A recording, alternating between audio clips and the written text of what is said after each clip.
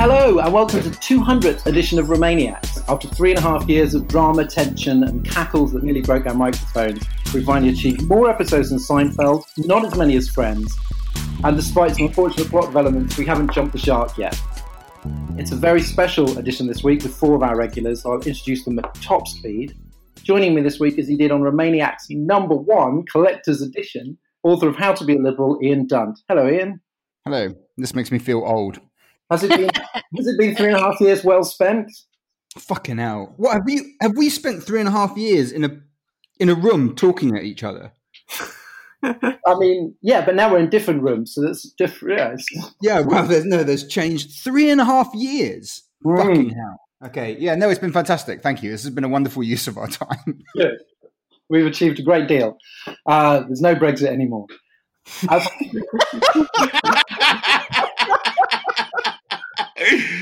Our special guest on Romaniacs #2, LSE COVID blog editor Ros Taylor. Hi, Ros. Hello. We just snapped you up. You went from guest to panelist like that.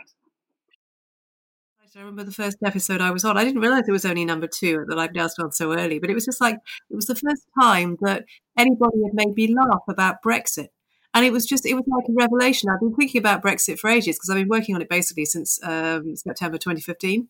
And all that time, it had been just misery upon misery. And then suddenly we're all sitting around having a great laugh about it. And I thought, wow, this is the way to go. And hot on her heels, Naomi Smith, our guest on episode #3. Thanks to us, she's now chief executive of Best Britain.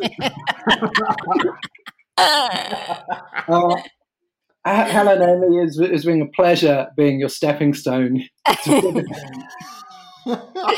I was working as a waitress in a cocktail bar when I met you. And finally, the baby of the show, having made his debut as recently as episode 22, it's actor, cook and writer Alex Andreou. Hi, Alex. Hello. I remember it well. I remember it fondly. I thought, who the fuck are these people? I occasionally still think that.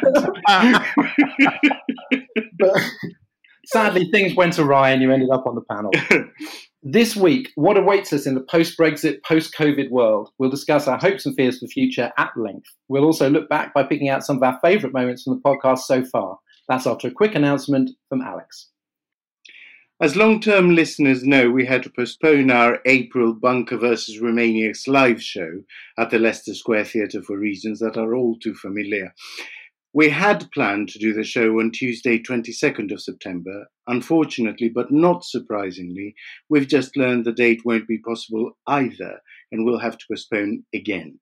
We understand that this is a big disappointment for everyone who's bought tickets. We're disappointed too. But to tide everyone over, we're opening our next Zoom live stream to all ticket holders for the live show, as well as Patreon backers.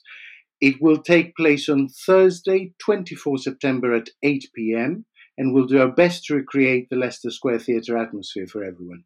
Ticket holders and Patreon backers will receive registration details this week, and we'll look forward to seeing you for a chat, comedy, Zoom backgrounds, and of course, your questions. If you bought a ticket for the live show, we hope to announce a rescheduled date by early autumn.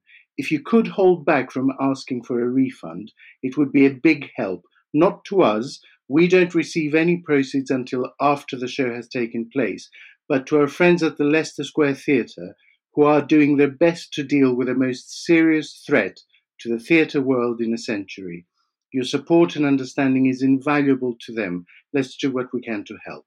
So put Thursday, 24th September in your diary, and if you're not a Patreon supporter yet, sign up and we'll see you then. Thanks, Alex. Before we get to the glorious future, a quick look at a news story that involves the Brexiters playing some of their classic old hits. As dozens of migrants are intercepted during attempts to cross the Channel, Priti Patel has requested that the Ministry of Defence send naval warships to block the passage, a plan that a source inside the ministry itself allegedly said had more holes than a slice of Swiss cheese. And in a tribute to the late Marquis Smith, she also appointed a clandestine channel threat commander. Ron. I won't do the whole thing in that voice. Oh, please do. I mean, I really think you should. Over 4,000 migrants! Ros, over 4,000 migrants have made the crossing this year already. Why the timing? Why is Priti Patel doing this now? Well, it's partly a visibility thing. People are more likely to be on beaches, looking at beaches at this time of year. It's also, in case you have noticed, August. And in August, we have a chance to think about stories that we don't normally pay much attention to because there's no Parliament sitting and all the rest of it.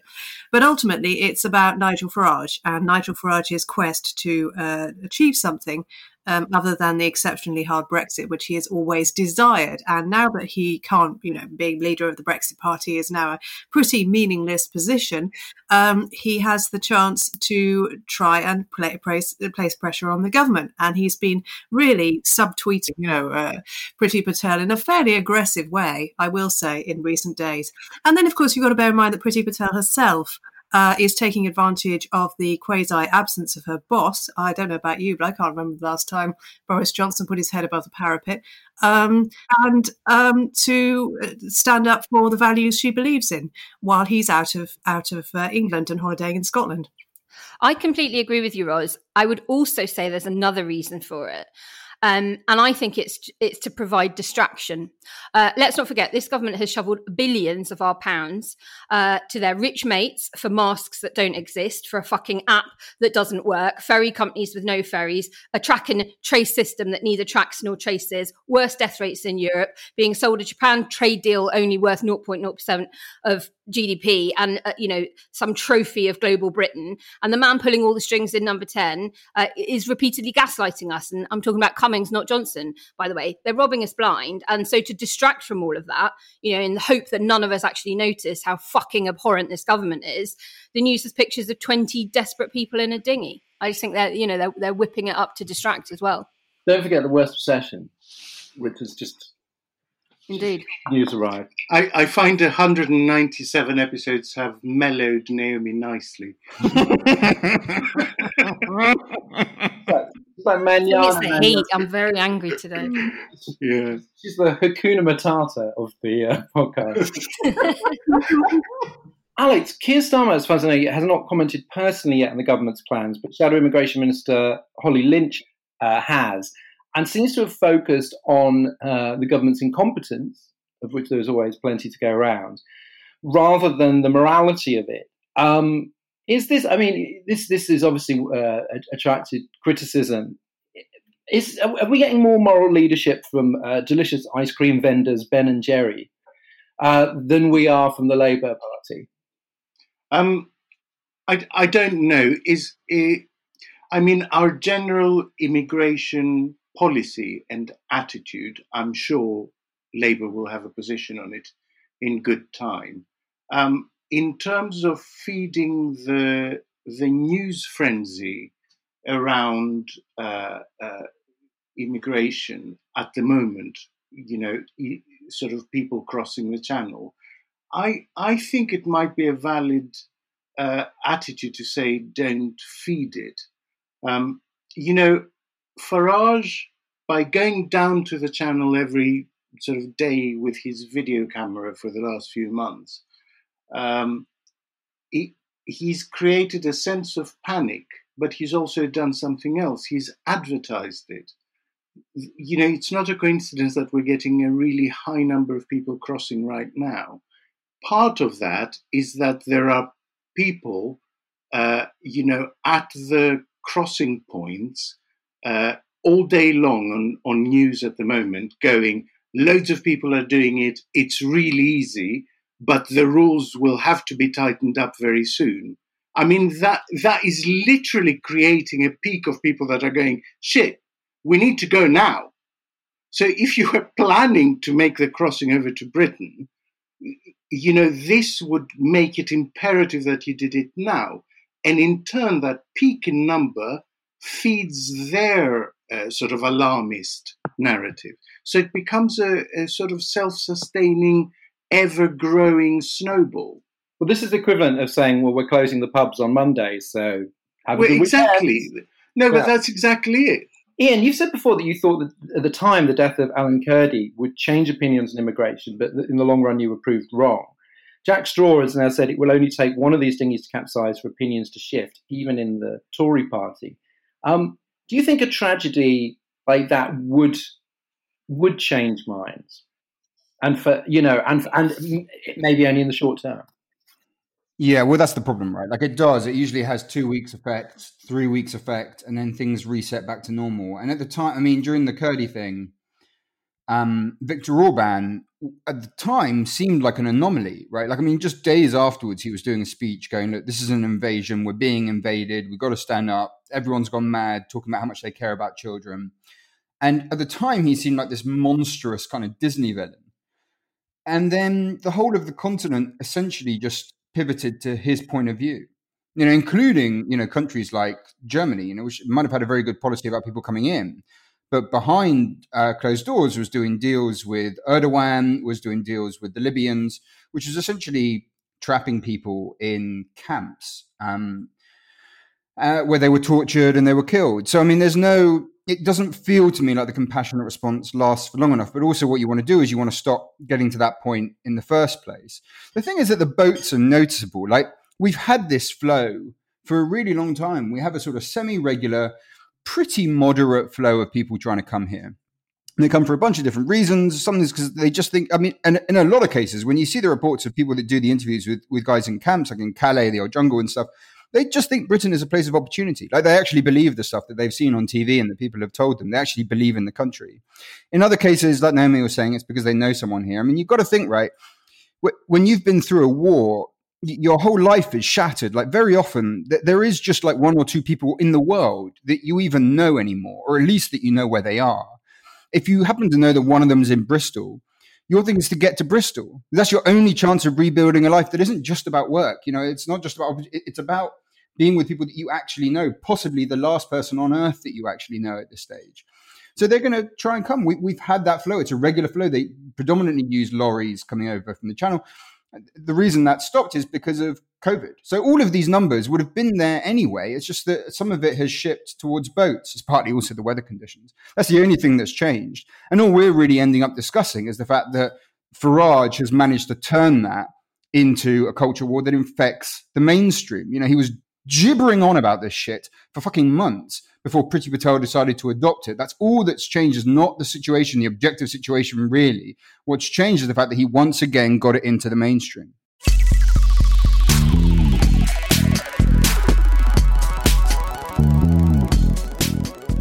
Back in episode 100, we discussed the independent group's fateful trip to Nando's, a place Ian called criminally overrated, thus ruining our chances of getting a Romaniac's black card. This was back in early 2019 when we thought Brexit could be only 29 days away. Amendments were rattling through the Commons. With the arrival of COVID-19, the future is now even more unpredictable, but we're giving it a go anyway. Our regulars have each picked something they think will be a big issue in years to come. Ros, we'll start with you. You've picked the future of public protests. I think when a lot of us look back at 2020 and we try to think of a news story that didn't involve COVID-19, there's going to be one thing that springs to mind, and that's the statue of Edward Colston toppling into the Avon in Bristol.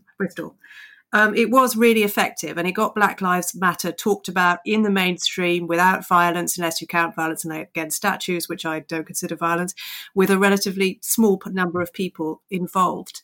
And then we look back at the huge marches against Brexit over the past 4 years, at least 1 million people in London, smaller marches in other cities, also peaceful protests. And you've got to ask yourself, and it's a really hard question to ask because I think all of us went on those marches and Naomi actually helped organise them. Why did we achieve so little from those marches?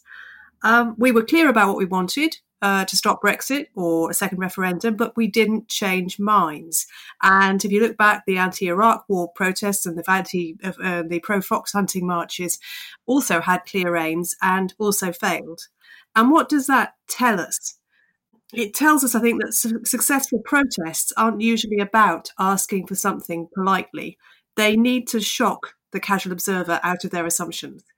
And that was what we failed to do. Maybe it was always going to be difficult with Brexit, but we didn't shock people into starting a conversation. We didn't go for the symbolic. A lot of us went out on a slow walk and we felt a bit less alone, and we reinforced our own identity, which is not a small matter, but didn't achieve what we wanted. So as we move into a period of very high unemployment, that will hurt the youngest most, even as house prices go up again. And we tell kids we're going to rate and grade them without them even having been able to take the exams that we told them were so important. And a younger generation is emerging that's going to be even more painfully aware than ever how much they've been screwed over by older people. They'll need to ask themselves what is going to get those older people's attention. And I think that will be the moment at which power starts to move from an elderly demographic, which currently runs our politics, to a younger one. And do you think that there will be particular issues that will become sort of flashpoints for the protests? Or is it going to be, do you think it's mainly going to be the sort of anti-government unrest, related to the recession? Or do you think there's going to be kind of quite a lot of competing ones, and that might be Black Lives Matter still, that might be climate, that there'll actually be quite a lot of different specific protests? I think they'll have a common thread, which will be younger people feeling that their futures have been taken away from them, whether that's because of climate change or whether it's because of unemployment or any of the other things that we're inflicting upon younger generation, lack of housing, that kind of thing. That will be the common thread that runs through them. Alex Andrea, you've picked the notion of smart cities. Please explain them. Basically, there's a lot of this already happening in a small scale. We tell our home to turn the heating on, or you use an app to tell you whether you've missed the bus and you now need to walk to the train station because that's your fastest route home. We use an app to order a car to take us from A to B or make a restaurant reservation. And as that develops and wireless internet becomes faster and more prevalent in urban centers, and receptors basically become more sophisticated in things around us, it will become more and more the case that we're living in an urban environment that you can be informed about in real time, and that in a way molds itself around you. I don't think we're very far from advertising being sort of targeted specifically at the people who are walking past that billboard at any particular moment. And when you combine that with the advances in neuroscience, where you're already getting the early stages of cortical to computer interfaces, you already have paraplegics who can move in an exoskeleton just by thinking about moving. And you have interfaces that allow people with sight impairments a sort of vision, people with hearing impairments a sort of hearing. And so I think we're very close to a time. I would say we're maybe 20 years away from a time when the city around you, in a way, reads your wishes and can adapt to what you want to do. And where do we see signs of this nightmarish dystopia at the moment? I don't think it is a nightmarish dystopia.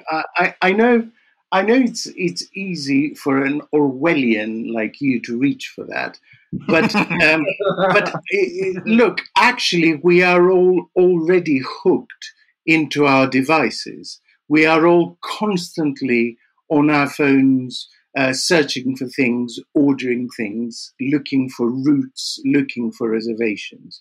This will simply free our hands and allow us to raise our eye line. So I think it's actually it's a step forward from where we are at the moment, where we are really insular and closed into our mobile device. And when people talk about smart cities, they're usually thinking of more sort of affluent places like London or Toronto, San Francisco.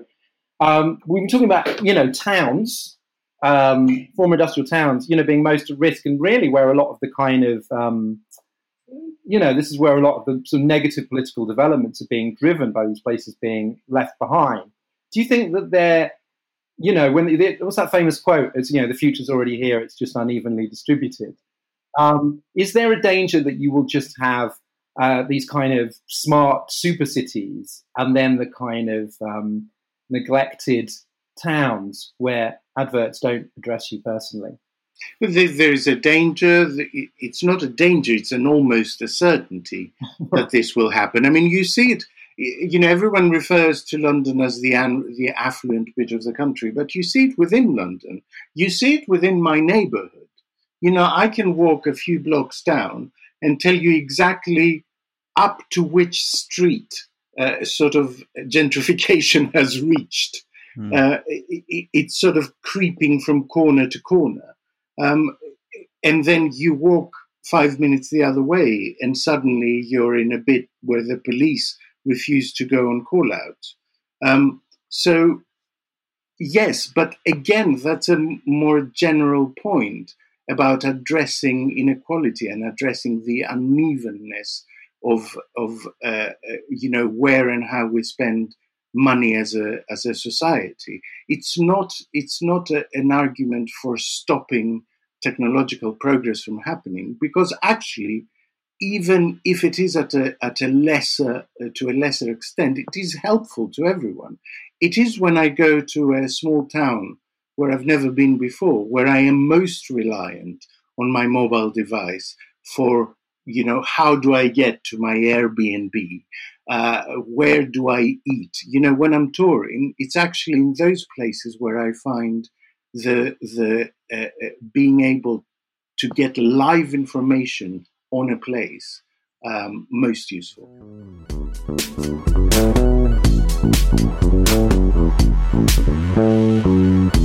Ian Dunt. Dorian Lynskey. The thing you think we should keep an eye on in the next few years is institutional resistance to nationalism. Please expand. Yes, indeed. It sounds very exciting, doesn't it? Okay, so look, you look to the last few years, and what we've really been seeing is the sort of basic structure of a liberal democratic society start to shake under the force of governments that basically want to take on all power. Now, this goes way back. The idea that you split power, that you separate it out, that you put it in different positions in order to try to restrain the most powerful people. And the most powerful people is typically the government. And we do this, we do it in a variety of ways, right? We usually do it by cutting up the legislature in a bicameral sort of parliament. We do it by the courts. We do it by journalism. We even do it by NGOs and international organizations. And if you look across the scale, wherever you look, if you look at Viktor Orban, if you look at Salvini in Italy, if you look in Poland, at Trump, at Brexit, in every case, every single fucking case, they attack the institutions. They attack the domestic institutions, the courts, the journalists, and they attack the international ones, the EU, the WTO. The appellate court of the WTO is now basically has ceased to function because of Trump's attacks. You see the same thing with Salvini attacking the EU, the same thing with Orban attacking the EU. That's not just a British thing. And in different countries, you get different levels of resistance, of institutional resistance. So in Hungary, Orban pretty much just managed to wipe them away. He created a sort of shadow state. He managed to purge most of the judiciary, managed to purge most of independent journalism, created these absurdly titled government NGOs, in other words, government, non-government organization, because he's a very literate fucker, and managed to, in that way, just sort of overshadow the entire NGO structure. Now, what's interesting to me is that in Britain and in America, they've managed to hold firm a little better. They probably have a much longer heritage. They have a bit more resilience. Now, we obviously saw that, in the Article 50 court case. We saw it again in the Supreme Court case, which in itself was about the prorogation of Parliament, another one of the institutions. And they held firm. In the US, similar things. When Trump went after people who'd escaped from natural disasters and had a right to stay in the US for that reason, that was a planned deportation of 800,000 people. That was a plan that was going to be one of the largest deportation projects in American history. That was stopped by the courts. When it came to the Dreamers, the sort of young children, predominantly from Mexico and parts of Latin America, who went over to the US when they were very, very young, brought over by their parents and are now much older. Again, that was stopped by the courts. When it came to family separation, again, that was stopped by the courts. The courts held firm. And the thing to look out for, to me, when you look across these different countries, you look at Poland in the future, where it's unlikely that they'll be able to stand firm in the same way. One of the main factors you're looking at is, can the institutions hold firm against this assault? It's hard to feel like this is this great moment of rebellion, right? Because, they're stuffy. It's an institution, but ultimately they remain one of the most radical propositions in political theory, the separation of powers, and the extent to which that survive will be absolutely crucial in the next few years. So in America and in Britain, even though they have hard right governments, we have a hard right government, we still hear claims that the left controls every institution, which obviously sounds great to me. But I mean, how much truth is there in I don't know, trying to assign a certain political position to institutions? For example, during the Brexit process, anytime the judges did something the Brexiters didn't like, they were they became ideologues. They must be Remainers. They must be lefties. But often they were just doing things they thought was the letter of the law. So is it kind of a mistake to think of institutions as having a sort of political valence? Well, the thing is that they do. It's just that is the foundation of our entire society, right? Like, I mean, they do. And, if you have a totalitarian in a room and you have a liberal Democrat in a room, one of their disagreements will be, should power be separated? So it is obviously a political point. It's a political opinion that power should be separated. It's just that we kind of assumed that that everyone agreed we wanted to live in a free society and that separating powers is absolutely crucial to creating the free society. So now when you get these guys saying, well, they're all, lefty liberals, where it's like, well, they're not, it's got nothing to do with right and left. But yes, they're liberal insofar as they are subscribing to the values that have been entrenched in this country and across the West for the last 400 years. And that in itself should not be a bone of contention. The fact that you think it is just shows how badly these guys are just drifting into authoritarianism, that should be in any way a controversial proposition.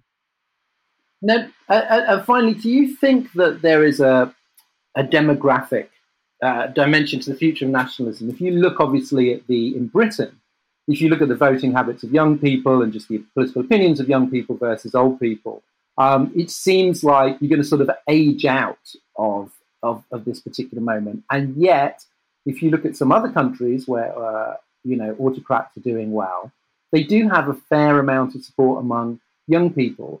No, but I mean, how much can you bank on today's sort of young cosmopolitan liberals or radicals remaining like that as they hit middle age?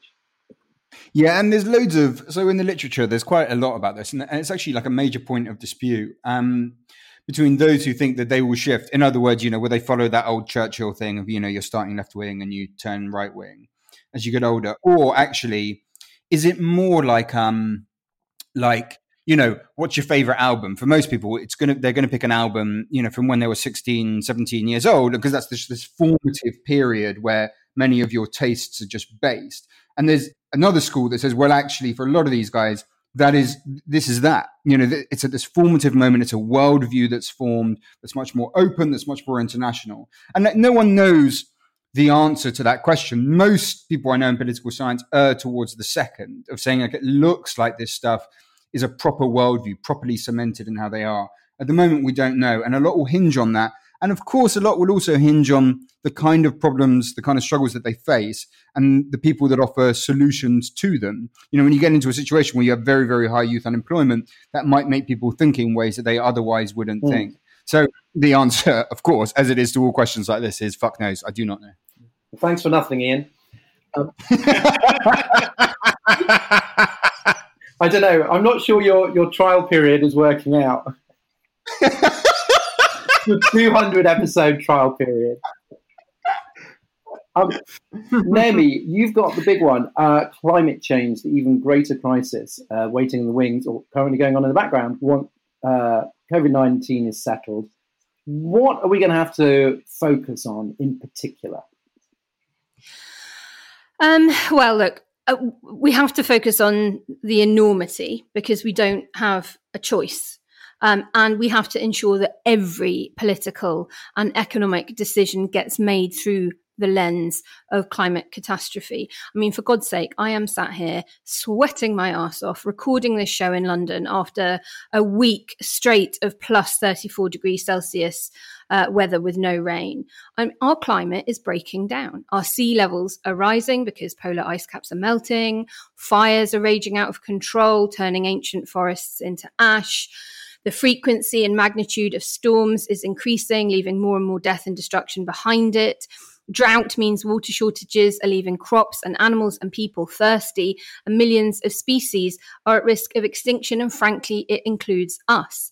And then there's the whole issue of plastics. We've seen this massive spike globally as countries all over the world are reporting understandably big rises in, plastic-based PPE, takeaway boxes, online shopping packaging because of COVID. And our oceans are going to be suffering for centuries to come as a consequence. So what needs to happen? Well, over the past year, the geopolitical fault lines have opened up to far more dangerous levels than we've recently experienced, making international cooperation very, very difficult in what is this key decade. You'll remember that the UN's IPCC, the Intergovernmental Panel on Climate Change, warned that we have just 10 years left for global warming to be kept to a maximum of 1.5 degrees Celsius, beyond which even half a degree will significantly worsen the risk of drought, floods, extreme heat, poverty, for hundreds of millions of people. And, if you're somebody who's worried about a couple of thousand refugees coming across the Channel this year, just you wait until many parts of the Southern Hemisphere become so uninhabitable that you are going to get the mass migration of thirsty, hungry, poverty-stricken people trying to get to a climate that is still bearable for humans. So without any shadow of a doubt, dealing with climate change has to be the issue we prioritize, because unless we do, nothing else matters. Nothing that anyone else at the top of the show has talked about will matter. As choices and freedoms will be curtailed ever more, as water, food and energy have to be rationed.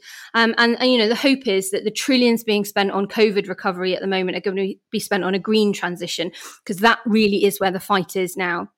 And the EU's green recovery deal is a really, really good start. They've seen the economic pain caused by COVID as a use it or lose it moment. They're creating more than 1 million green jobs, spending 91 billion a year for home energy efficiency programs, green heating, 20 billion on clean cars, introducing, 2 million, I think, more charging points for electric cars, spending up to 60 billion on zero emissions trains, etc. And the UK green recovery plan, I'm afraid to say, falls quite way short of this. The UK's green stimulus equates to about $100 per person, and by comparison, France's comes in at nearly $300 per person, Germany's at $389, and Denmark's at $776 per person. So the fight is there now. It's about all of the stuff we champion as internationalists about, we are stronger together when we work across borders, when we work intergovernmentally through multilateral organizations. And we've got this once in a lifetime opportunity with, the situation coming out of COVID to radically transform how we use the Earth's resources. Well, we've seen governments, including conservative, kind of generally small state governments, behave in very radical interventionist ways to prop up the economy to some extent during the pandemic. I mean, does this make it harder in the same way that it means that you can't use the magic money tree line anymore? Does it make it harder to sort of excuse the lack of massive, radical effort to confront climate change? It's just like, if here's a crisis, here's how we're responding. Obviously, some countries better than others. But does it therefore say, well, look, this is what can be done in an emergency, and the climate crisis is an emergency? Absolutely. And I suppose, the big kind of fly in the ointment we've got at the moment is Trump. And whether or not he's going to win the election later this year, if you remember, just the timing of his election was just days after the Paris Climate Agreement entered into force, and that the fact that came in just as he got elected is both tragic and absurd, because he campaigned on a promise to cancel that accord, and it's led to lots of people asking, can we still stop climate change without the US being involved and getting on board. And, I'm no expert, but the consensus seems to be that if every country was to walk back from the Paris Accord, then we're absolutely fucked. Modelers have suggested that the probability of us staying below that, 2-degree threshold would drop from about 2/3 to 10%. Well, the next climate change summit, therefore, will be taking place, I believe, post-Trump. Exactly. But China's Xi Jinping pledged at Davos this year to stay signed up to the Paris Accord and encouraged others to do so. And of course, the US is quite federal, and some states are very committed to climate change reduction, as are a great many businesses and individuals. So, I just don't think we can ever think that our actions alone can't change things because, a dick like Trump is trying to get the US corporately not to sign up to it. We all will need to make changes in our own lives to achieve this.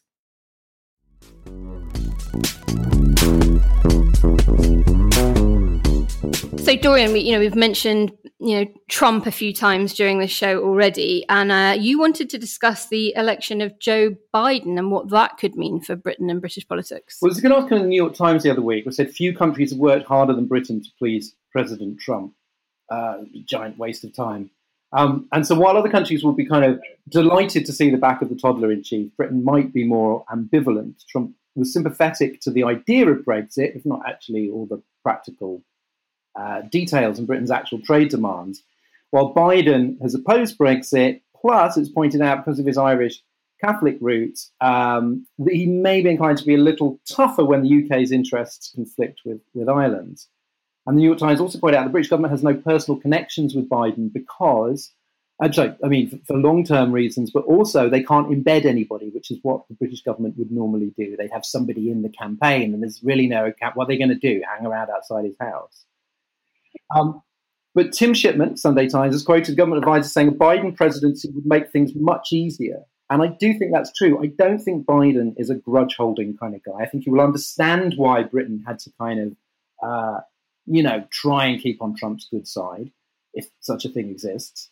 And Johnson is enough of an opportunist to suck up like Billy-O. So I'm optimistic that it will be better. We might be able to get a slightly better deal, but just a better relationship anyway. And it's also said that the basis for the special relationship, such as it is, under Biden would be united effort on things like human rights and Russia. So there's actually going to be a real incentive to do the right thing there. Imagine if what helped you on trade also helped you sleep at night and maybe save people's lives. And I just think it's been such a shameful period for America, the Trump years, but it's also been pretty shameful for Britain. Nobody was proud, except Nigel Farage, when Trump visited. Nobody's sort of proud of the kind of, refusal to sort of criticize him. Trump, as we've seen, not only doesn't care about British interests, he doesn't care about Americans dying. So, as the song says, things can only get better. And what about Kamala Harris? I mean, we now know it's not just Biden, and he has chosen his running mate. Do you think that makes another difference to us here on the moderate left of British politics? So you're talking specifically about the moderate left. I mean, I think a reversal of populism in America and a victory for sort of Biden and Kamala Harris, who is is a much younger figure, and is sort of Biden is very much a product of the old American political establishment, whereas Harris, I think, seems I find somehow more sort of relatable, to the sort of British centre left, the way that she positions herself, the way that she talks, and I mean it can only be a good thing because they do obviously have an effect. What happens in one country affects what happens in another. Brexit, has certainly helped inspire, Trump. And it did seem like, you get two of those things together and it feels like there's been a real kind of, global reversal. And so just to have, Democrat in the White House again, it seems to be surely would put a little bit of lead in the pencil of Labour, even though obviously one thing doesn't follow from another, but it certainly can't hurt to have somebody sympathetic to Labour in office. So do you think that, by basically tying themselves with each other, Brexit and the right generally in Europe and Orbán and Erdogan, by all those people linking themselves so closely, there's a danger for the right that if Trump goes, it will be like a set of dominoes. Well, I see it sort of, I mean, it depends where you are, because if you're, say, in Poland or whatever, that kind of movement seems very, very strong. But if you look at, like, Brazil and how badly Bolsonaro has botched COVID, if you look at America, you know, it does seem like a moment of real weakness. And, you know, it's certainly, I mean, it's not going to sort of reverse Brexit, but it is going to take away some of that sort of swagger. Do you remember when Steve Bannon, left the White House and he was on his world tour, sort of, none of this came to anything, but sort of promising that he was going to kind of put, populist right governments in office across the world. And that didn't really happen. But, there was a real sense of there is a movement. This is the next wave. And I remember it was only when Macron beat Le Pen that you really thought, oh, actually, no, it's not this unstoppable wave. And I think that, because America is so influential, I think a defeat for Trump would have very positive ramifications elsewhere, even if it's not just going to be able to sort of roll back, what's happened in the last 4 years. Hello, it's Andrew Harrison, the producer here. If you like Romaniacs, you will love The Bunker. Every Wednesday, the Romaniacs regulars plus new guests get together for a no-holds-barred political roundtable about anything and everything except Brexit. What we are definitely living through is a golden age of incompetence. It is a season of utter insanity and lunacy in the United States. On Mondays, Tuesdays, Thursdays and Fridays, there's The Bunker Daily, with one-to-ones and explainers on everything from the economy to the arts, culture and even food. Italians are extravagant about food but never wasteful. That's what I'm like. We have to create a kinder, gentler world where everyone has the basic decencies of life. That's The Bunker, with all your favourites from Romaniacs and more. Get it wherever you get your podcasts. Finally this week, we take a look back at our dewy-eyed former selves with their fuller hopes and shorter haircuts as we pick out some of our favourite moments from the last 200, count 'em, episodes of Romaniacs. I'll go first. This clip comes from our emergency podcast recorded outside the British Library on the 9th of July 2018, the day David Davis and Boris Johnson resigned from the cabinet over Theresa May's Brexit plans, and inconveniently for me and Ian, they didn't do it at the same time. Ian and I made special arrangements to meet here and record a special podcast edition about the resignation of David Davis, which we just did. It was excellent. However, you will never hear it because Boris Johnson, who I explicitly said in the podcast you will never hear, should not resign until Wednesday morning, just before we record, has just resigned. Let's take a moment to talk about Dern Sturgis, who's the British citizen who died last night from Novichok poisoning from the nerve agent that Russia used in Salisbury. The Foreign Secretary has been hidden in a fucking room today, consulting with head advisors, not on his principles to do with Brexit, which would be obscene enough as it is given the severity of what took place overnight, but on basically how his career pans out. Okay, now that is a low point for what is supposed to be a great office of state, for what is still a great country. He's been an abomination in the role and a useful sign of just how profoundly degraded the standards of British politics have become, that he could even find himself in it, let alone be allowed to continue in it without being sacked and going of his own accord. And I suppose it was the first time that I actually thought, oh, we're not just this kind of like chilled out weekly salon. But this kind of like, we're quite newsy and we can actually react to things quite fast. And those have been a lot of the most exciting episodes. Naomi, what's your favourite? For me, the most cathartic moment doing the podcast was the day after the general election last year. I first actually met Ian and Dorian and Andrew the day after the 2017 general election, which was my first ever show. And then here we were 2.5 years later doing another post-mortem. And Ian and I met outside Podmasters Towers and I just burst into tears on the street in front of him. And he sort of expertly whisked me into a neighbouring Pret, got a coconut flat white down my neck and stiffened my resolve. And listeners might remember that I managed to turn that grief into anger quite quickly. And on the show we recorded minutes later, I vented my anger towards the Liberal Democrats and Labour. And it was the outpouring of support from our listeners after that, which made a horrible situation so much better. The messages, both public and private, really blew me away. And I think I'd always known that we built this incredible Romaniacs community, but until then it had never been quite so apparent. This show is going to continue, the fight will continue, the movement will continue, and we've built something incredible, not just through Romaniacs, but the entire Remain movement is in such a better place than it was when we were fighting the referendum. We've now got the majority of the creative industries on our side. We've got the tech industries on our side. We've got young people on our side. We will prevail. It's a setback, but we should and can never take this stuff for granted. All of our hard-won rights, and we're not going to give up now, and no one's going anywhere, and we're not going to do what the Leavers did in 75 and just sort of hang around moaning at the sidelines for 25 years until things came back our way. We're going to carry on. That's it. We're actually ahead of schedule. We're way ahead of schedule. We got a mass movement. They never even bothered creating a mass movement for about 20 years, did they? So, yeah, that's exactly. Good. Ian, you've chosen the live show recording we did only a few days after that episode at Leicester Square Theatre. Why that live show? Yeah, that was a strange night. And I remember, I think we were all sort of looking at it with a sense of slight trepidation. And I spoke to, some people I knew in the audience, and one of them, was just like, honestly, I just didn't know if I even wanted to come to this right now. And we were all just a bit shell-shocked and a bit damaged, really.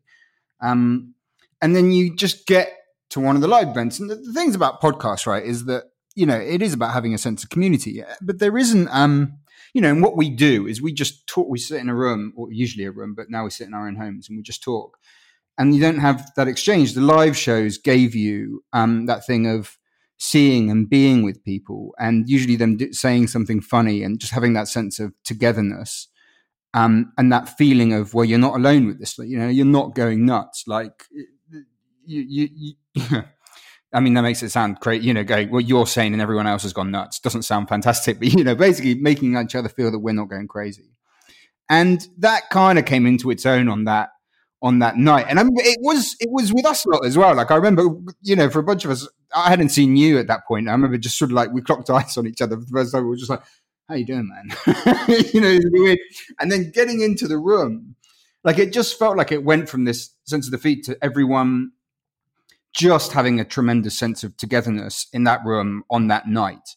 It felt like a tremendously wholesome and emotionally important sort of moment, and a sense of relief given the despair that was going on. The 2020s then, what sort of major demographic or political event, perhaps saying keep an eye out for? Well, I don't really know how to answer that question, so I'm going to answer a different one.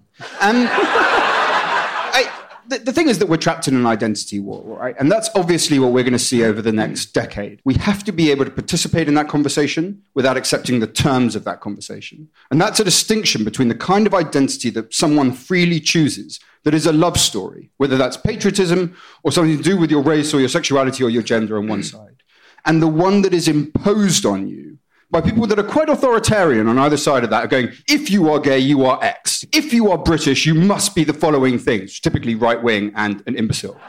We have to fight that, the straitjacket of identity, and we fight it by having our own story about identity, which is freedom-enhancing, which is the love story that you find by the parts of yourself that you choose to reflect and the meaning that you find in it. And if we can find that conversation, if we can have it, if we can feel it, we've got a fighting chance. And if we don't, we're in a lot of fucking trouble. I was really proud of that night because I've seen this at sort of, and you hear about it in comedy shows or gigs where you talk about the energy in the room and you start off and it could really go either way and it's quite low and you can feel it kind of, the energy sort of gathering throughout. And by the end, you feel like that you've actually done something, you've actually really achieved something as opposed to just sort of turned up and done the job. You felt like you on stage and everyone in the audience collectively had sort of lifted ourselves up when it wasn't at all the easy or obvious thing to do. Well, then nobody knows, of course, that your secret trick for that is just to guzzle whiskey backstage before you go on. But that's just... That's all you need, man. It's not hard. Psychology isn't rocket science. Alex, what's your favourite bit? Well, I feel rather silly because I've gone for a funny bit. So it was, I think it was the first week of the election campaign last autumn. And I was trying to describe I was trying to say that the UK is not even a minnow swimming with sharks, but it's actually a tasty tuna. The idea that the Tories would sort of sell off the NHS is very potent. Labour sort of pushing that. What's the reality there? What is actually meant by that? I mean, not literally going to sell off the NHS to Donald Trump. I think there's a lot of substance because we are a minnow. So if you're trying to negotiate a trade deal with the largest economy in the world, you've got to have something to negotiate with, and that is the prized asset that, you know, that we just don't have a huge amount else. I will disagree on a slight point. We're not a minnow, we're a tuna. We're a tasty tuna. If we were a minnow, we would be off the radar of what US companies were. But we're actually big enough to make a tasty meal, not small enough to ignore, but not big enough to fight in a shark full of tanks. That's the point. A shark full of tanks? Yeah. That's amazing. Tank full of sharks. But also, I do like a shark full of tanks. A shark full of tanks. Which sounds like a kind of small boy inventing a super weapon. It sounds like the new Sharknado. Opens its mouth and tanks fly out. And that sort of became a running joke, and it became the title of the episode. And if you Google "shark full of tanks," that's all you get. So I kind of love that. It was a close run thing with Ian's Doritos lasagna, I have to say, because those two things share a quality, and it is the fact that throughout these 200 episodes, we have actually become really well tuned to each other and really good friends, and we're like family now. So well, but it's true, because that means there are running gags, and all our listeners know what we're talking about.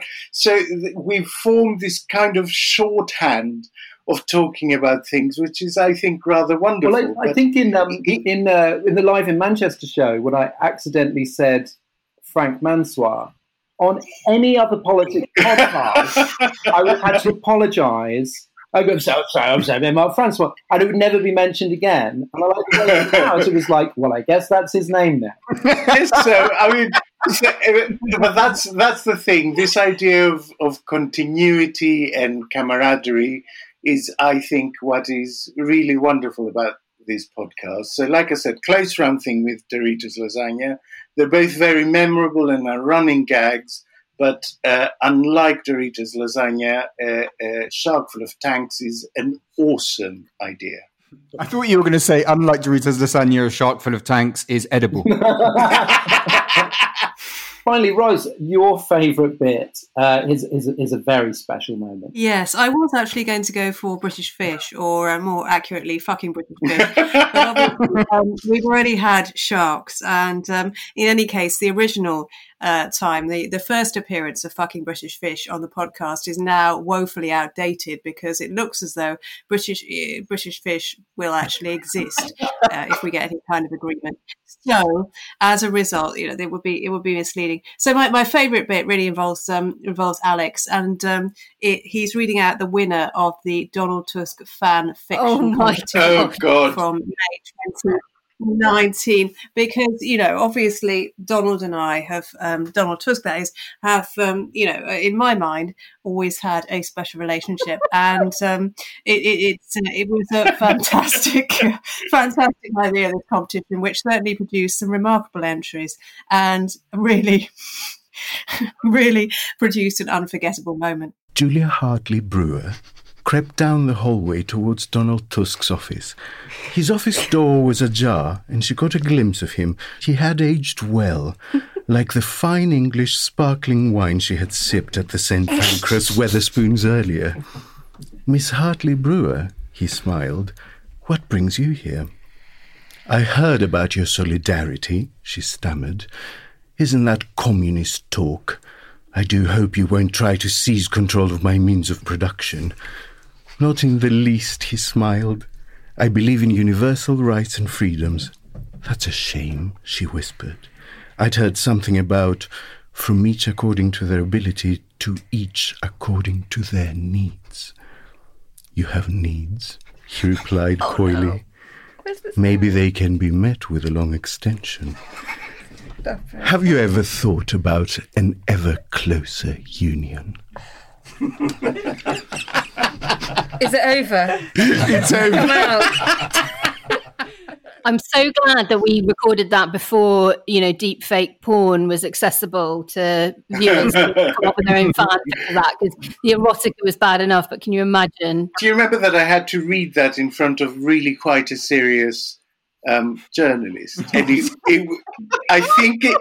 I think Rachel Sharby was our guest that day, and I felt so incredibly self-conscious. I'm sorry, Rachel.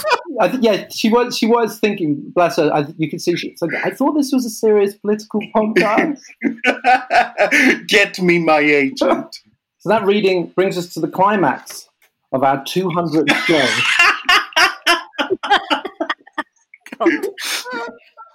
Back in 2017, we didn't have the Brexit time capsule or the bridge. We asked our guests, before Ed Miliband stole this phrase, what their reasons to be cheerful were. So I'm going to ask each of my beloved co-hosts how they are staying cheerful. Ian.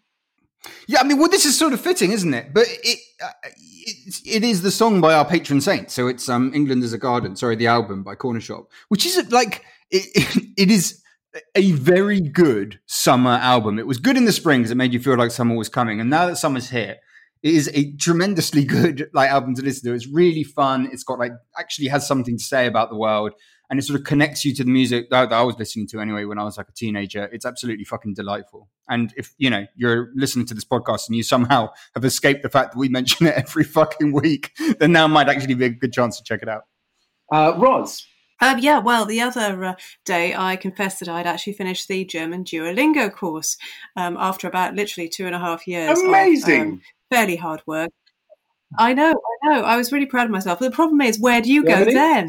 And my husband, I would do, but, frankly, not really an option anymore. And So my husband, rightly, who's half German, suggested, well, why don't you start watching German stuff on Netflix? And I was like, well, it's only going to be German crap on Netflix. It's going to be like, whatever German version of Bake Off. David Hasselhoff tribute. Yeah. Seriously, they make kind of busts of famous German people out of cake and stuff. It's terrible.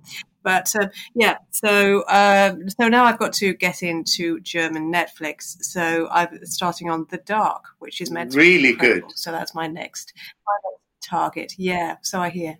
Well, the idea of German Bake Off is cheering me a lot right now. The idea that I may not be melting in 2 days' time because the weather is going to get a little bit cooler is cheering me.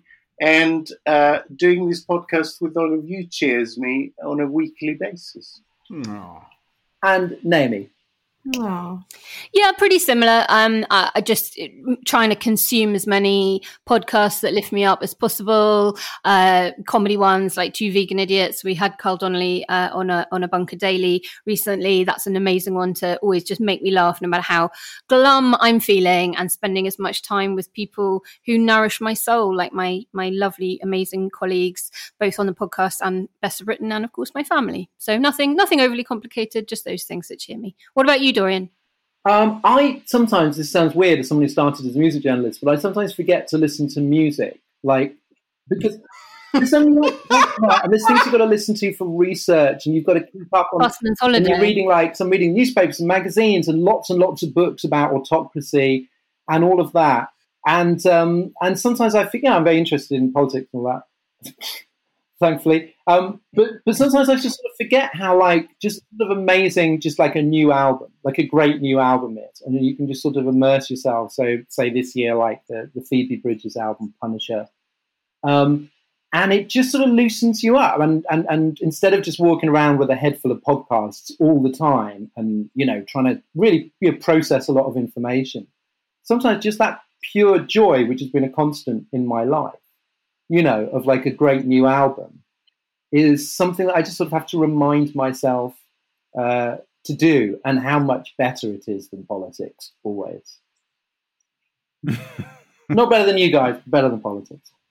So, talking music, it's time for our theme song since episode 19, Demon as a Monster by Corner Shop. You can find their music, including England as a Garden, as promoted by Ian, at ampleplay.co.uk. Thanks to the people that keep the engine of Romaniacs running, Andrew Harrison, Alex Rees, Jacob Archbold, and Martin Botos. Hear, hear. Thanks, guys. Thank you, guys.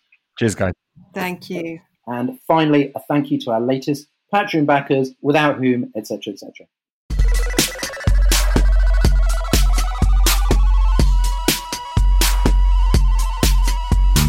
Thanks from me to Chris Hancock, Stu Holiday, and David Liddicoat. Hello, and thank you to Paul Whelan, Aaron Mayton, and Sam Ryder. And muchas gracias from me to Richard Belly, Philip Abrahams, and Gordon Summers. Dankeschön from me to Dorothy Jenkinson, Ben Davis, and Christine Toe. And finally, thanks from me to Toby Barrett, Tamsin Burstein, and James Oliver. Thanks so much for joining us for the 200th. Take care, and we'll see you next week. Romaniacs was presented by Dorian Linsky with Ross Taylor, Alex Andreou, Ian Dunt, and Naomi Smith. Audio production and scripting was by me, Alex Rees. The producer was Andrew Harrison. The assistant producer was Jacob Archbold. And Romaniacs is a Podmasters production.